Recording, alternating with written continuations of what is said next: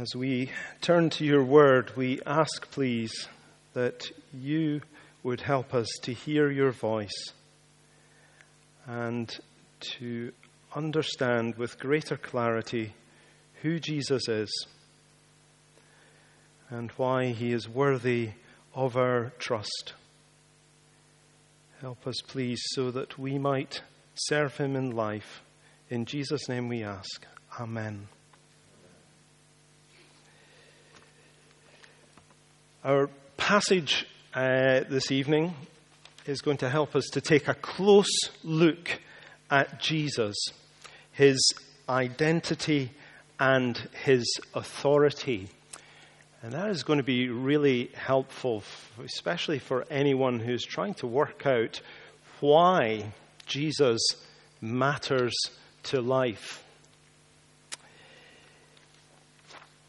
I want us to start with a thought, and this is particularly for those of us who would say they're already following Jesus. I want you to think of a situation where you are trying to tell others the good news about Jesus. Now, that's quite a daunting question at the start. I, in a sense, feel that I'm always starting over in this with evangelism, with speaking to others about Jesus, because it is just so hard. The challenge to do that is a hard one. So maybe tonight you're thinking, yep, that is something I need to get going on as a disciple of Jesus.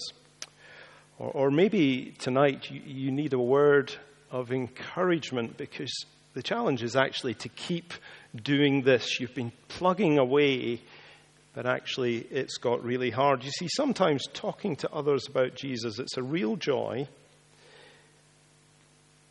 But other times we encounter opposition and rejection.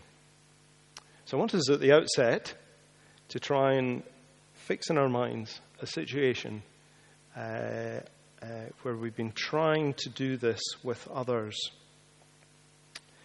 We need encouragement from God's word for this topic, to stay on mission with Jesus. And it comes in these verses tonight as we look closely at who Jesus is, his identity and his authority.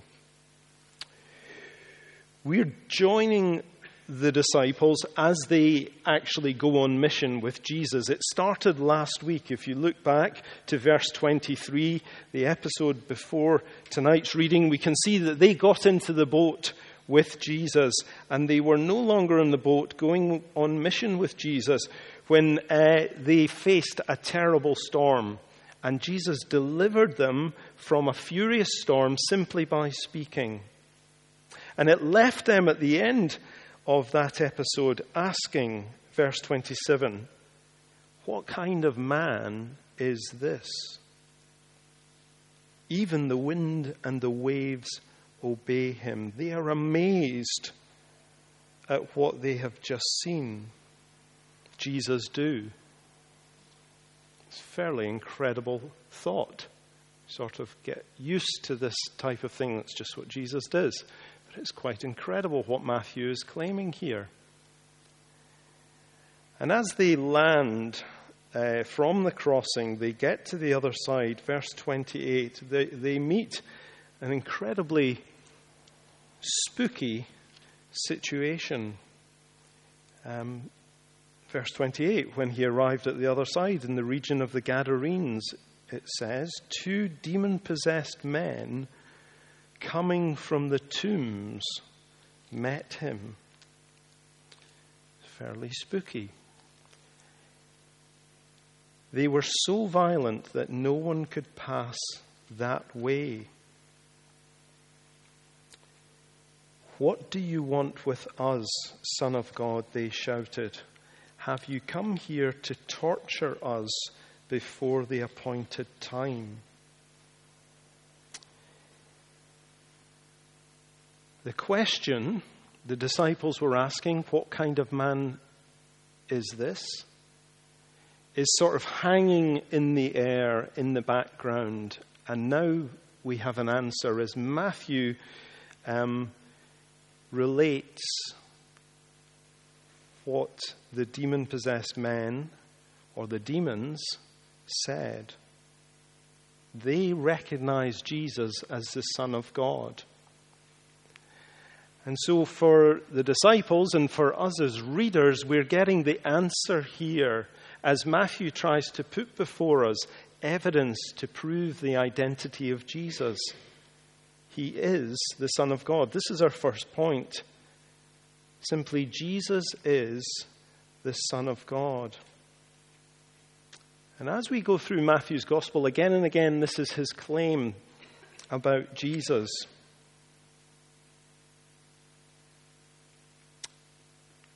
He is giving us evidence in this section to explain the incredible authority that Jesus demonstrates. And he wants us to see here that Jesus is the Son of God, that Jesus is fully human and fully divine. That's why we've called the sermon series, God Came Down, when God came down.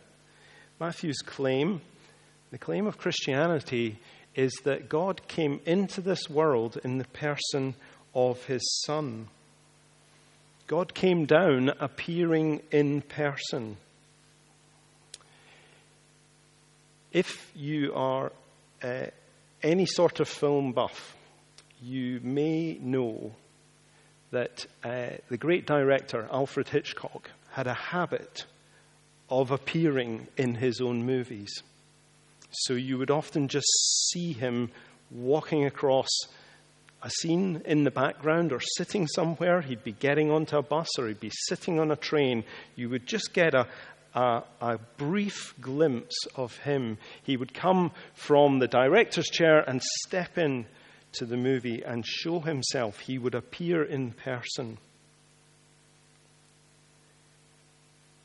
And Matthew's claim is that God has done that in time and history. He has come into this world and walked on this earth in the person of Jesus. So that we might know what God is like.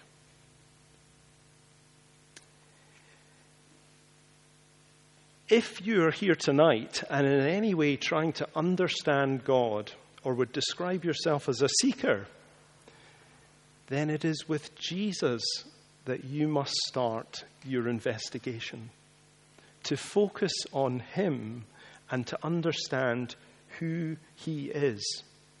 He is presented here to us in the Bible and by Matthew in this gospel as the Son of God, and as such is completely worthy of our worship. So that's where we start. Jesus is being presented as the Son of God, recognized as the Son of God. But our second point is this: Jesus demonstrates authority over evil. Jesus demonstrates authority over evil. How will Jesus cope as he is met by these two demon-possessed men? This is supernatural opposition. Supernatural opposition, so violent that no one could pass that way.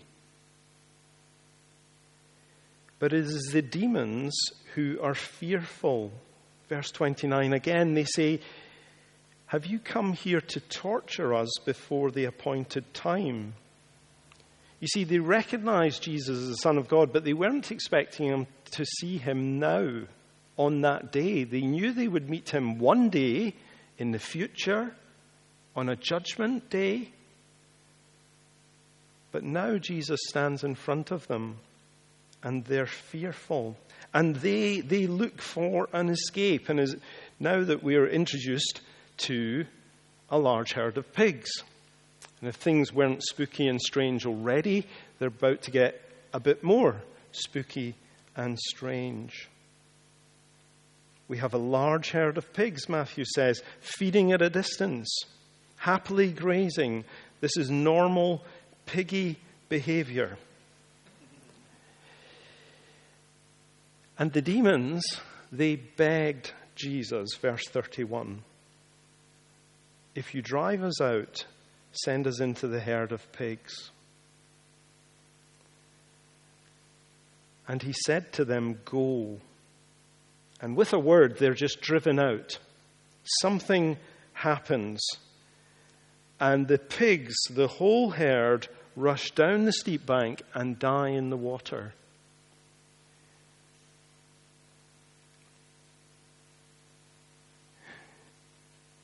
Now, you can only imagine the effect in the area and the region as this story travels. Gadarene nursery rhymes would have been changed. Do you know the one about this little piggy? Went to market. This little piggy stayed at home. This little piggy had roast beef. But all these little piggies rushed down the bank into the water and were died. Okay, maybe not. But there is a danger as we go through this that we will stop and be distracted by the pigs and what happens to them. It is strange. But this here is visual proof, demonstration of what Jesus has done in this miracle, demonstrating what has happened to the evil spirits, to the demons. Yesterday, I was here and Moses was working outside, and he was demonstrating to me the power of the church jet hose cleaner. So we stood at the side of the wall, dirty wall, clean wall. Just blasted away, the dirt just driven out. Simples. I want to get one for bath time with the kids. Driven out. Jesus here demonstrates his absolute total authority over this opposition that no one else could get past. Jesus alone demonstrates authority over evil. As in the previous episode with the furious storm, the threat here of evil opposition is simply dismissed. Now, why does this matter? Well, in a couple of chapters' time, Jesus is going to send his disciples out on mission with his authority. And so now, this demonstration, while they are on mission with Jesus, they get to see firsthand the extent of Jesus' authority. How opposition can be dismissed and overcome. How even the opposition of demons will not stand in the way of Jesus and his mission. So having this will increase their confidence, knowing that Jesus has authority over evil. They then know that there is no greater force or opposition, that Jesus is greater than any force or opposition that they will face. But before we move on from this point, it's worth just recognizing too that there's great comfort here to see what Matthew tells us Jesus can do as he drives out evil. We're being shown that Jesus here is the one promised in the reading in Genesis, where it mentions a serpent crusher, one who will defeat the devil one day, who will destroy the works of the devil. And as we go on in Matthew, we will find that Jesus has come to die on the cross, and it's through his work of dying on the cross and then his resurrection that the devil is defeated and sent on the run. So that evil and demonic forces will not have the last word in the life of Jesus, his people. This is great news. And we should get a taste of that in our story. These men have been living in the tombs, and they've been delivered from that. They've been restored surely back to their families. No longer are these evil spirits a threat to anyone in that region. This is the work that Jesus does. It's a glimpse of the world that we all want and long for when evil and pain saddens us. But as the news spreads in verse 33, those tending the pigs ran off into the town and reported all of this, including what had happened to the demon-possessed men. We have this strange ending. Verse 34, then the whole town went out to meet Jesus, and when they saw him, they pleaded with him to leave their region. This brings us to our final point, which is simply this. Many still reject Jesus. That is what happened then, and we need to understand this for going on mission. It's a strange response by this town. Given the apparent good that has been done, there's no rejoicing, there's no praising of God, but rather they plead. And that echoes the actions of the demons who begged to get away from Jesus. They plead for Jesus to leave. They are acting like the demons. They're effectively saying, we preferred things the way they were before you showed up. Please, Jesus, just leave us alone. We'd rather not have you around. How sad. Jesus has come there to bless them, and they're asking him to leave. But of course, that is what we experience when people are told about Jesus. When we try to encourage people to consider who Jesus is and they don't see, they can respond like this.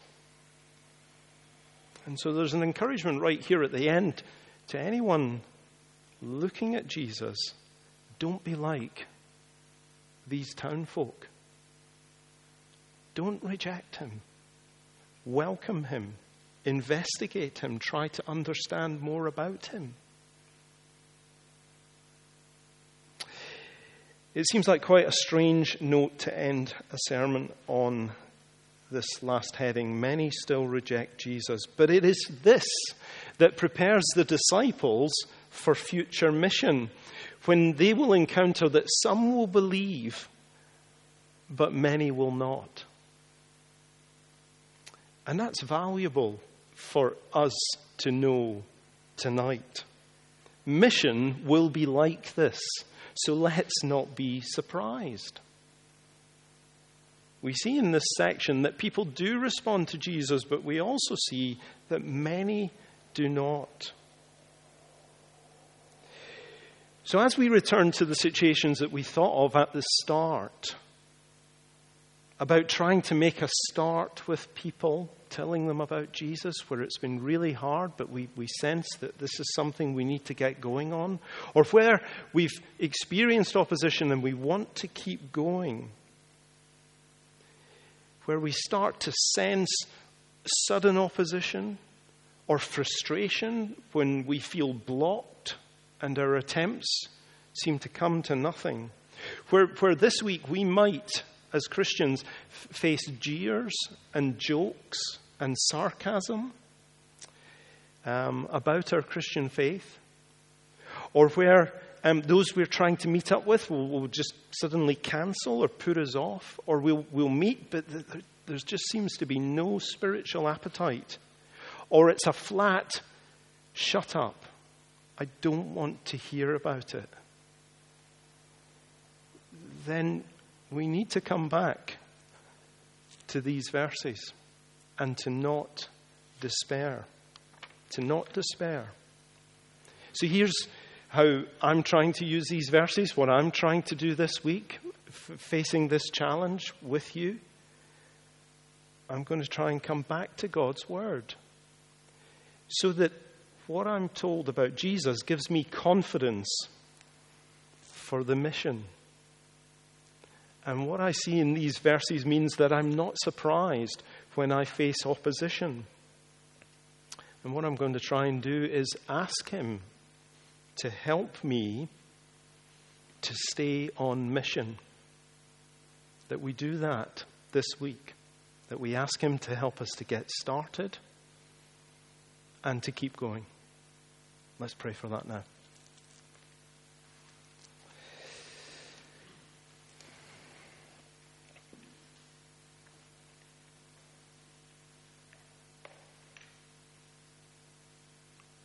Father, please, from your word, would you give us clarity about Jesus? Help us to grow in our understanding of who he is and to see why he matters and why he is to be trusted.